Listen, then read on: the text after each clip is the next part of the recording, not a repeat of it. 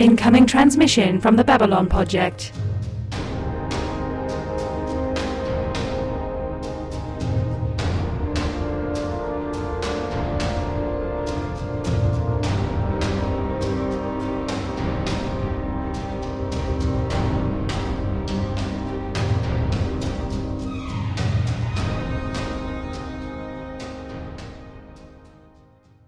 Welcome to the Babylon Project, our last best hope for trash. We're a rewatch pod for Babylon 5, featuring 2 veterans of the show and 1 newbie. I'm your newbie host, Justin, and here to help me along are my co-hosts, Jude and Anna. Jude, Anna, how you doing? I'm doing pretty well. How are you? I feel burdened with righteous purpose. I am also feeling good, and Jude, I really like the cat that you're holding up to the camera. That is my official pod cat. I think you should tell the listeners what the names of your 2 cats are. My cat's names are Meriadoc and Pippin. As you may or may not know, I also have a podcast called Athrobeth, in which I subject my listeners to my ramblings about Tolkien-related bullcrap with my co-host, Steph, who gamely attempts to put up with my bullshit and then makes me talk about horses. So if you've ever been curious about what the top 12 horses in Middle-earth are, we have an episode for that. If you've ever been curious about elven eschatology, we have an episode for that too. That's why my cat's name is after a hobbit. So before we get too punchy, I think I'm slated to talk about Grail, right? Yes. So this is episode 15 of season 1, Grail, written by Christy Marks and directed by Richard Compton. So once again, we have another episode, another strange visitor to the station. This time extra mysterious, though. Delenn interrupts Sinclair and Garibaldi's meal to tell them to prepare. They have just enough time to prepare for an honored guest to arrive. An honored guest who they know nothing about. The 2 rush off to get on their dress uniforms and get to customs. Meanwhile, in Down Below, the shady crime boss named Deuce, because that's what you name a shady crime boss, is asking another man named Jinxo for information on secret passages in the station. We learn that Jinxo helped build the station, but he claims not to have the information. Deuce reminds Jinko that he owes 50,000 credits and shows him the consequences if he doesn't give up either the information or the money. A woman who agreed to testify against him is tied to a chair and gets her mind sucked out by a creature with tentacles in a Vorlon encounter suit. Sinclair and Garibaldi join Delenn and Lanier and meet the mysterious guest, who turns out to be a man named Aldous, how the hell is that pronounced? Gajek? Who is searching for the Holy Grail and has come to the station to ask its various ambassadors about whether they know anything about its location. Sinclair is incredulous and rather rude, and ultimately explains to Delenn that the Grail is just a legend, and that nobody's going to take anybody searching for it seriously. Delenn counters that this doesn't matter, as Gajek is a true seeker who is devoted to enlightenment. Gajek, meanwhile, goes to use the ATM and is pickpocketed by Jinxo, who is promptly grabbed by Garibaldi, who insists that both men must appear at the ombudsman hearing. Jinxo for his sentence, and Gajek because he's a witness. Meanwhile, the woman from our first scene with Jinxo has appeared in MedLab. Dr. Franklin explains that her brain has been wiped completely clean, and she'll have to start all over again, like she's an infant. Garibaldi is pretty upset about this, because she was his star witness against Deuce. But Sinclair convinces him to hold off until Deuce can conclusively be linked to the brain wipe. At the courtroom, Jinxo, whose real name is Thomas, is barred from the station for 5 years. He's very upset by this and claims that if he leaves, it'll be the end of the station and everyone who lives on it. Gajek speaks to the ombudsman and claims responsibility for Jinxo, and Jinxo is released into his custody. And Deuce reminds Jinxo of the ticking clock on their deal. Deuce's trial is next. Garibaldi explains the witness's condition, and the judge states that there is not enough evidence and dismisses the case, leaving Deuce clear to leave. Afterward, Gajek questions Jinxo about his claim regarding the station's destruction. Apparently, Jinxo worked on each of the previous Babylon stations, and they all collapsed, or exploded, or vanished into a rip in time right after he left. Based on this pattern, he can never leave B5, or something awful will happen. Gajek suggests that this is not in fact a curse as much as absolute extreme good luck on Jinxo's part. Franklin, meanwhile, has been investigating the brainwipe victims and has found a possible cause. A creature called a Nakaline feeder, which are from Centauri space. When asked about them, Londo says that they are extremely dangerous. They destroyed an entire Centauri colony. Londo flees to barricade himself and Veer in his quarters after learning that there may be one on the station. Gajek begins to make his rounds of the ambassadors, with Jinxo in tow. Delenn and Lanier are his first stop. They have searched the Minbari files very thoroughly and found nothing, but promise to ask the various Minbari outposts to keep an eye out and pass word to Gajek if they come across any leads. Using Londo's files, Franklin has confirmed that the mind wipes have indeed been caused by a Nakaline feeder. Ivanova starts in on tracking which ship it came in on, and Londo contacts the Centauri government to inform them of the quarantine breach. Gajek and Jinxo show up at Londo's quarters, where Londo informs them that a search for the Grail in Centauri records will be difficult and expensive. And Veer interrupts to explain that actually, no, it was very easy. He already did it just for efficiency's sake. God bless Veer. Veer gives Gajek the information, and the two get the hell out of there before Londo cottons on properly. In a scene between Gajek and Jinxo, we get more information on the Seeker's backstory. He once was an accountant, but was left purposeless after an accident killed his family, but left him alive. He met a man, the last Seeker of the Grail, who told him that Gajek was a man of infinite promise and goodness, and who entrusted his legacy to Gajek, who is now the last Seeker of the Grail. He tells Jinxo that Jinxo, too, is a man of infinite promise and goodness, as he's been willing to stay on the station to protect its people, even at the cost of his own financial ruin and risk to his life. Deuce's men capture the Ombudsman and attempt to capture Jinxo, but are fought off by Gajek, and the two move on to visit Kosh. Jinxo is absolutely terrified of Kosh, tells Gajek that the Vorlon will eat his mind, and flees to down below. Gajek catches up to him there, and they're once again attacked by Deuce's goons. This time, they aren't so lucky. Gajek is captured, but manages to buy Jinxo enough time to escape. Jinxo finds Sinclair and explains the situation, or at least as best as he understands it. There's definitely some, the Vorlon's going to eat us all. And security heads to down below. Gajek, meanwhile, is attempting to protect the Ombudsman from the feeder. He convinces the feeder to exit the encounter suit and show itself. Garibaldi and his team appear, and a firefight ensues. Jinxo rescues the Ombudsman, leaving himself open for Deuce to attack, but Gajek throws himself in front of the shot as Garibaldi and Sinclair liquefy the feeder with their PPGs. Gajek is fatally wounded and passes his legacy to Jinxo. Sinclair, Delenn, and Jinxo all gather to transport Gajek's body back to Earth. Thomas, rather than Jinxo, because he's going by Thomas now, will be going back as well. And Delenn gives him a crystal to crush over Gajek's grave to mark it with a glow for 100 years. Thomas heads off to leave, and back in CNC, the crew discuss the curse and watch Thomas's ship as it leaves the station and enters the jump gate. We then get one of Ivanova's absolute best lines in the entire show. No boom today, boom tomorrow. There's always a boom tomorrow. What? Look, somebody's got to have some damn perspective around here. Boom. Sooner or later. Boom. No B-plot in this one, other than Londo and Veer huddling in their quarters being extremely afraid of the feeder and then being trolled by Ivanova.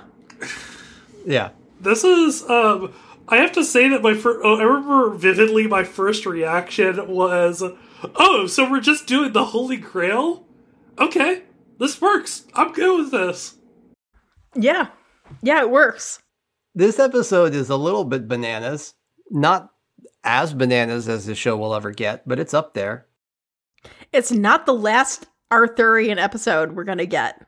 No, it's not. And it's also, of the two that come to mind, it's not the better of the two either. Yeah. But I do like the interactions. I do like the True Seeker stuff. The idea that all the humans, all the dumb, jaded humans are like, Grail, True Seeker, whatever. And the Minbari are like, put on your fancy uniform, Sinclair. It's time to go meet someone special. Like, everybody else has respect for the idea of like a True Seeker.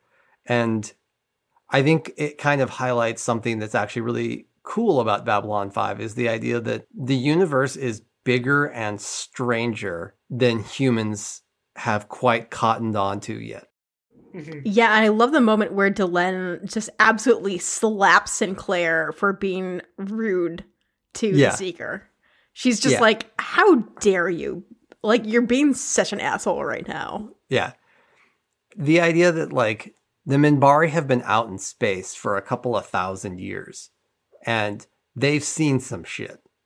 And they recognize that, like, it's a weird universe, and you kind of got to roll with it.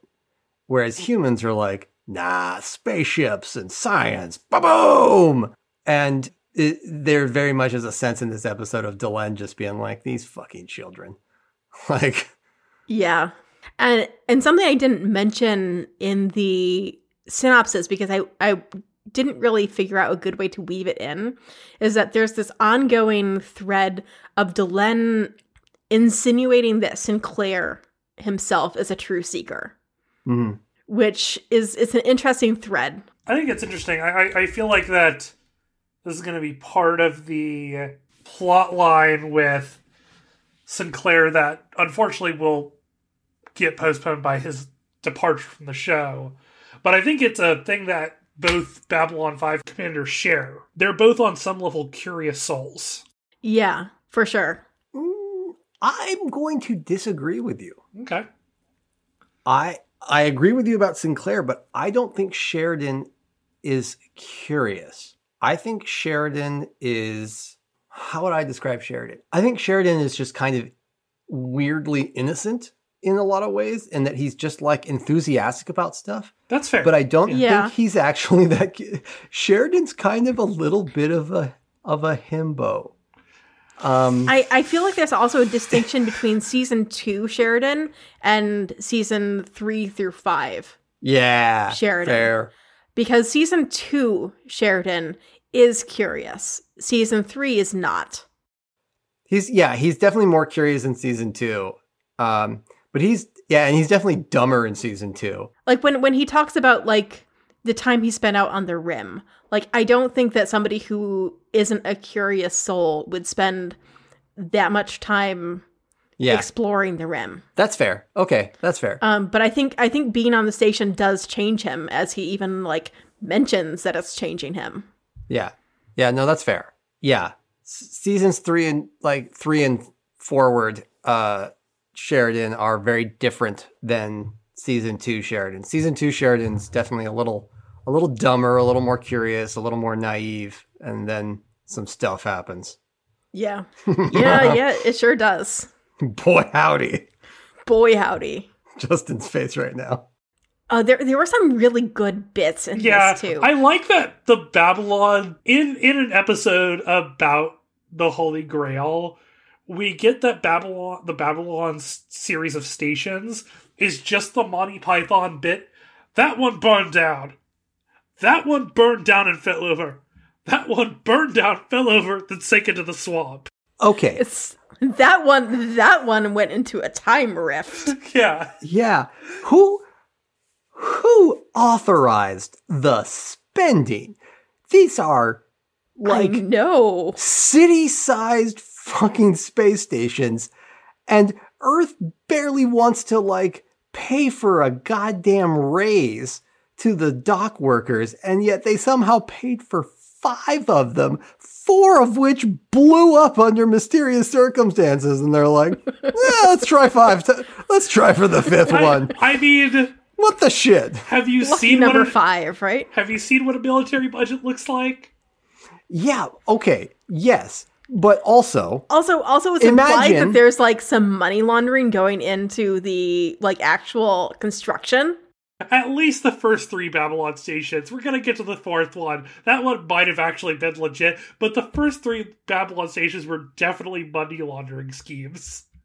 yeah, maybe Yeah. mob connections all mobbed up or something. Yeah, But I'm because just we know that the dock workers, like that the docks are falling apart because the contractors installed substandard equipment and pocketed the difference.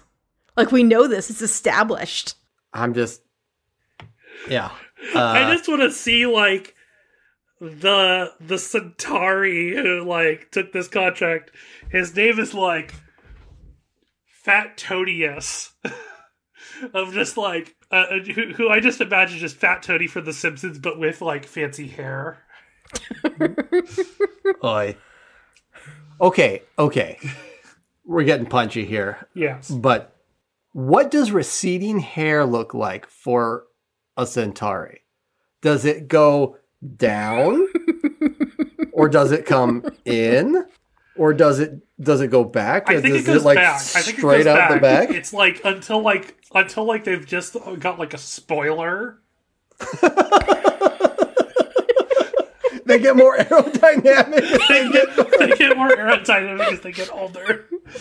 Well, there's a thing that's wild with them too, of that like the size of the plume is like a measure of status too. Yeah. So that's why like Molari always has a male pattern baldness. Must be like brutal if you're Centauri. Yeah. Well, didn't the emperor wear a wig too? Yeah. Okay, I'm sorry.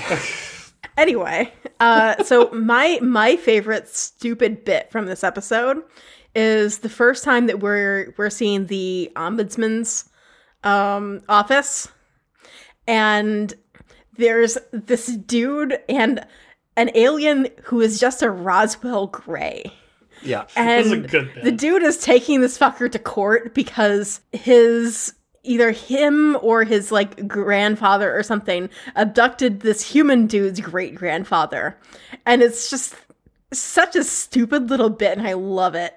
Yeah. No, and then the alien holds up a sign covered in what crop circle like symbols. Right, Like that's how he right. communicates, is like yeah, it's a very good bit. Yeah, this is one of those episodes that like I don't love or hate this episode. There's bits of it that I like the True Seeker stuff, but I could take it or leave it. Yeah. But there are some very good goofy bits in it. But I definitely prefer the latter Arthurian episode to this one. There's also some interesting tie-in stuff. So, like, we have that conversation with Delenn and Gajek where she's explaining about the castes in Minbari society. Yeah. And he asks whether the religious and warrior castes ever agree on anything. And she says, like, once, and it was awful. Yeah. And that's a bit of foreshadowing there. Mm-hmm. And I also like that it's playing off of the fact that nobody knows what a Vorlon looks like. Yeah. Yeah. So, like, for Jingso, it's perfectly plausible that a Vorlon is just like a tentacle monster in a suit that eats brains. I also want to point out that it's funny to me that the Nakaline feeder and the Borgullet are basically the same thing and kind of look the same. Meanwhile, the thing that I find hilarious and fucked up is that the tentacles on the Nakaline feeder look like Centauri genitalia. They do. Oh my god. really Oh my do. god. This is a penis monster. It has dick hands. This is like one of those horrible It's a things you see on the internet that is just, it's a dick monster. It's a Centauri dick monster that eats brains. God. No wonder they're so scared of it. I thought they were just being a couple of doofuses, but that's legit. Oh no. No wonder.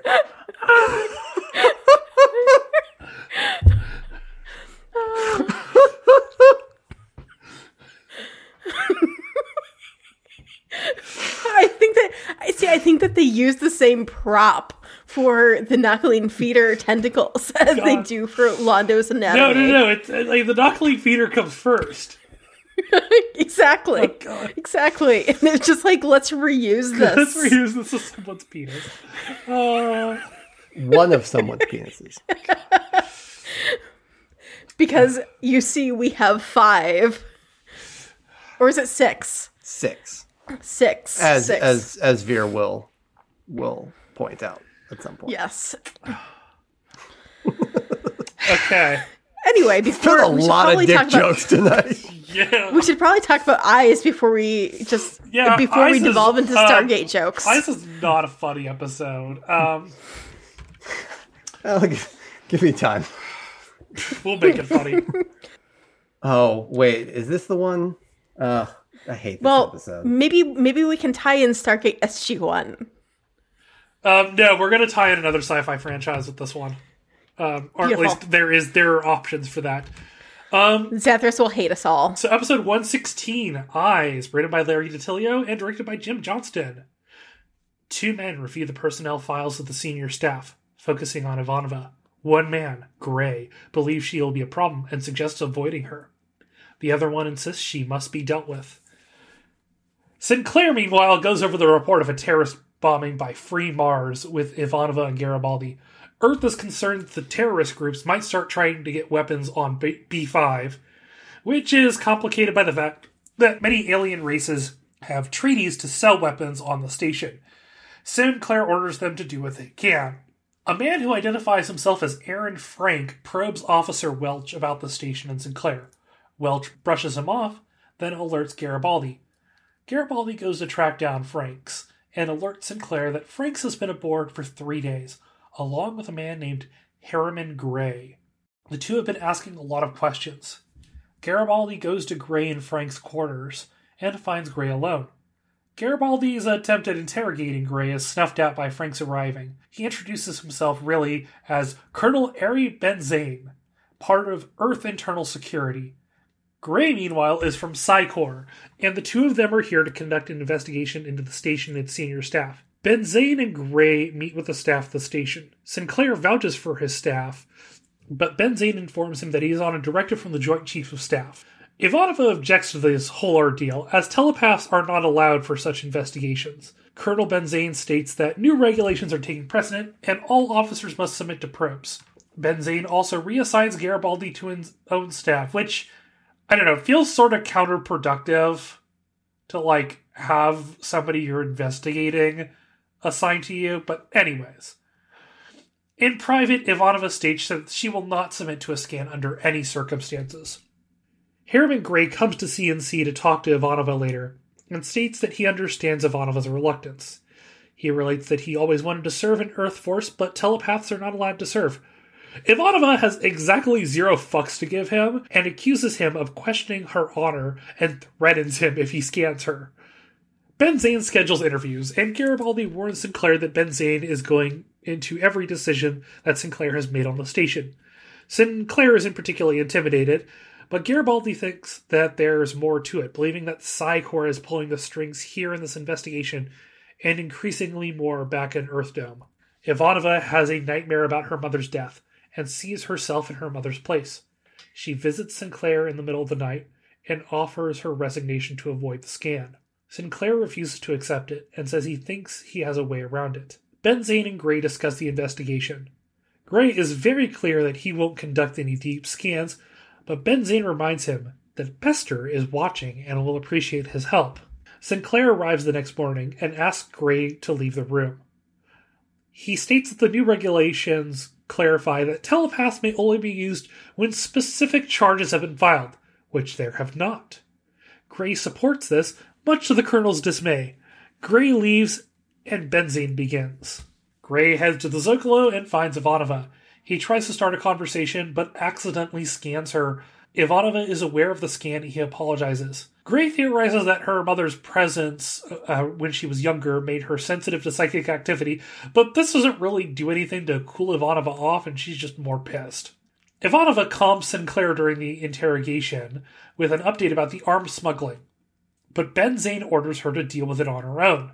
Sinclair, angry, announces he will no longer comply with the investigation. Ben Zane relieves Sinclair of command, taking command himself of the station, and charges Sinclair with working against Earth. Garibaldi confines Sinclair in his quarters, then goes to CNC. Ben Zane has already taken command and informs Ivanova that she is now to submit to a scan after Sinclair is done. Ivanova tells Garibaldi she would rather be discharged than submit, and she takes Garibaldi up on that standing offer of a drink. They are set to meet in the casino in a few minutes. Before Garibaldi heads down, he stops by Sinclair's quarters and delivers some information. Not only was the colonel one of the officers passed over for command of Babylon 5, but he's also buddies with our old friend Alfred Bester, the Psy Cop. Garibaldi receives a message about his disturbance at the casino. Ivanova had started drinking early, got hit on, then went all out.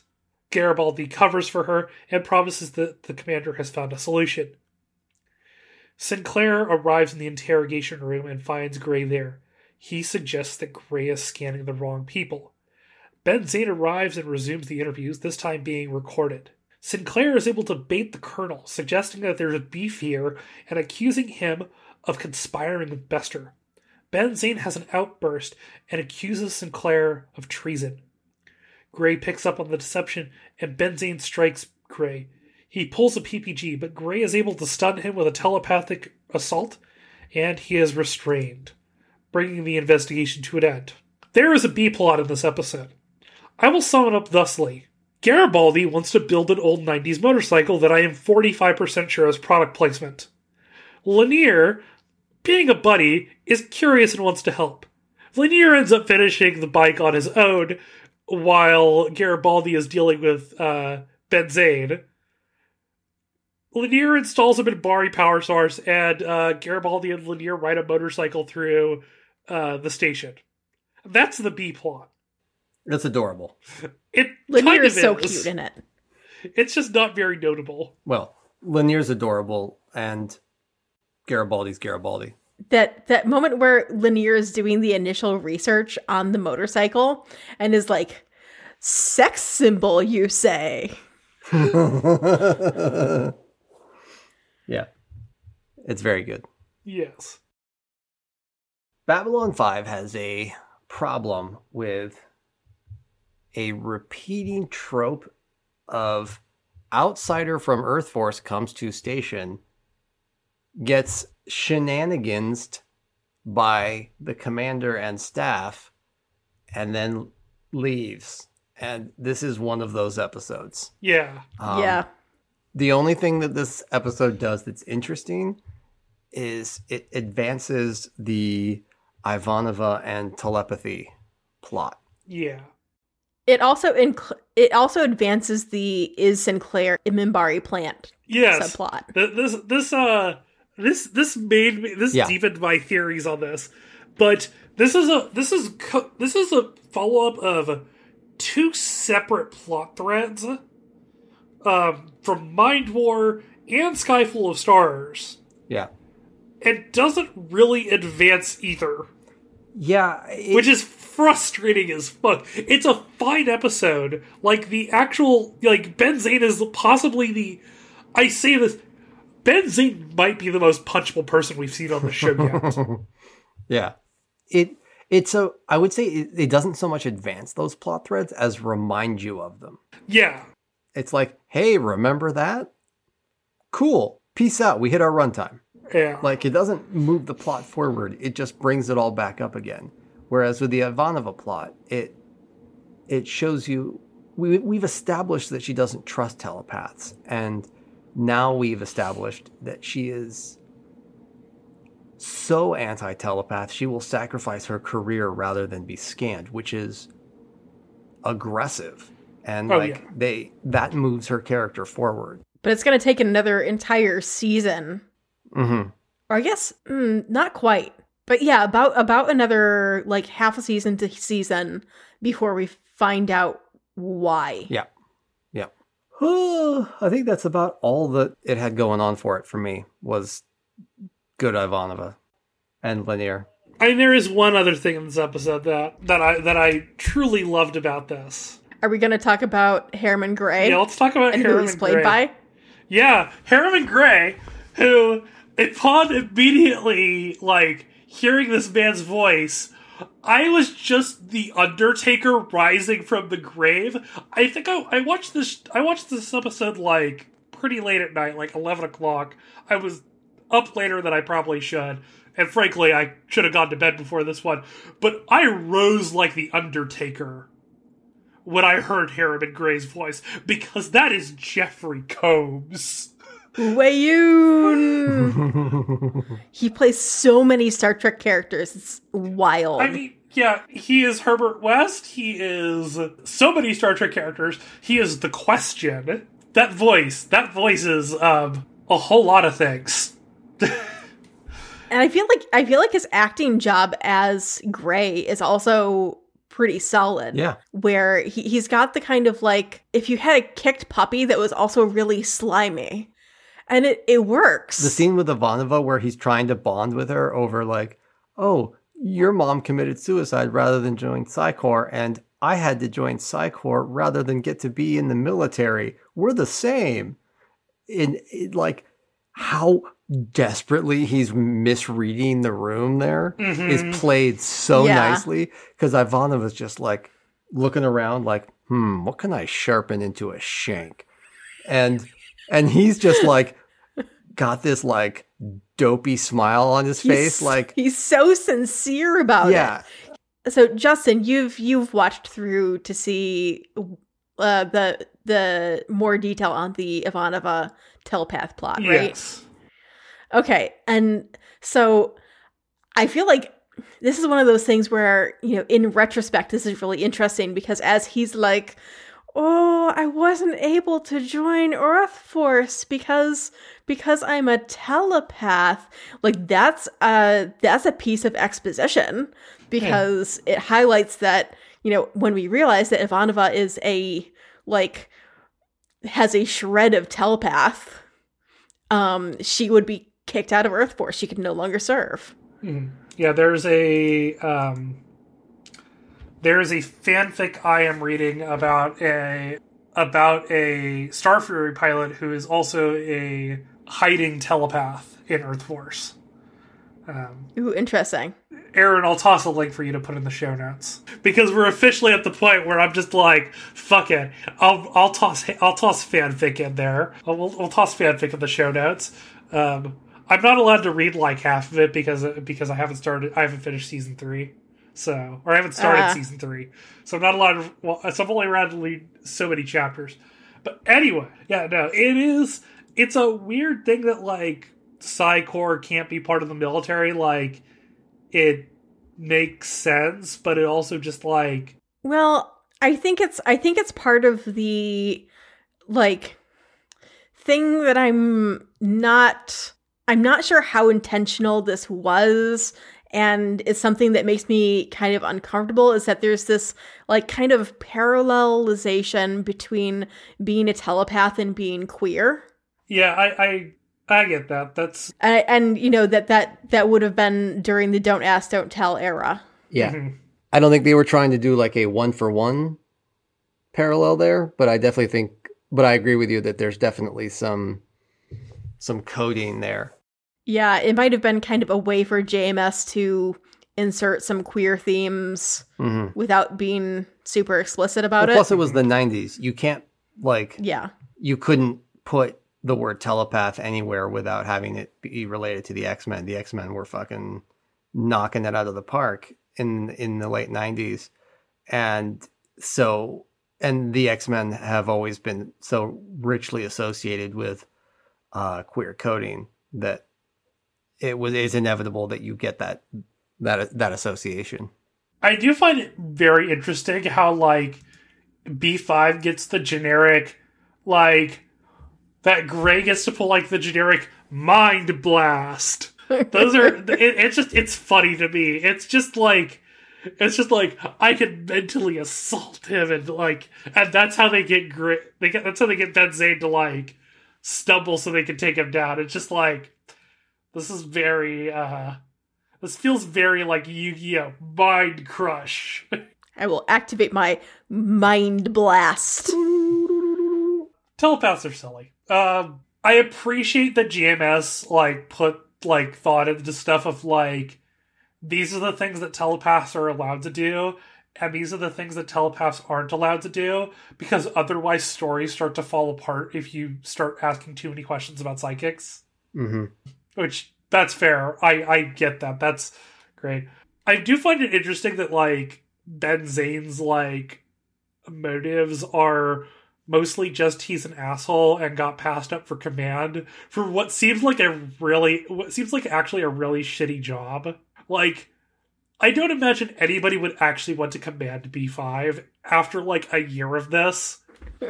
unless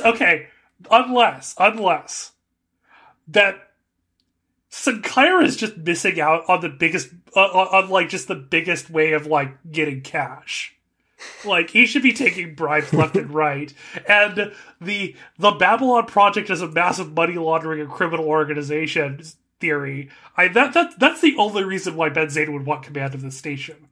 You got to think, if the person running Babylon 5 were not ethical, think about, the disastrous things you could do with that power.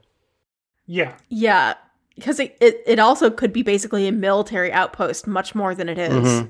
I think there's also the feeling that it might not be a good posting day to day, but it's prestigious. And so somebody like Ben Zane could spend a couple of years there and then get a destroyer class ship or something. Yeah. That's fair. Yeah. Yeah. It just seems it's a bad person in that job probably could probably be a lot more active with it than the misery job that Sinclair's doing with that thing right now. Yeah. Well, I think that's kind of everything we've got for this one. Yeah. Yeah, this is these were two relatively plot light, not they're meta plot light. Yeah. I think they're around 60th percentile. Yeah. That's a good way of putting it. It's just it's you've got to fill 20 episodes a season, and these were fine ones to spend 45 minutes on. Yeah, nothing really bad about either of them, but they're not memorable. Yeah, agreed. All right, cool. Anything else we want to talk about this? We've got Minbari penis monsters. Centauri penis hand monsters. Gosh, this is how we know we've been recording for this. This is the end of the second episode recording for the evening. And Babylon 5 is a massive money laundering scheme. Yeah, that's what we can take away from these two episodes tonight. So join us next time as we watch episodes 18 and 19 of Voice in the Wilderness. Until next time, be seeing ya.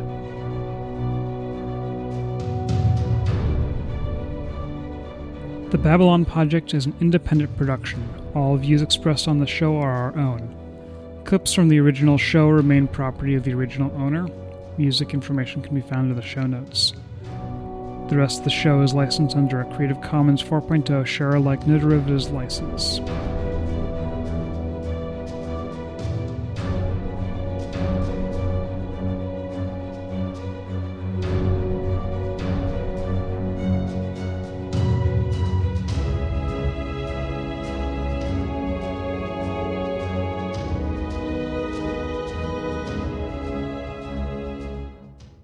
End of recording.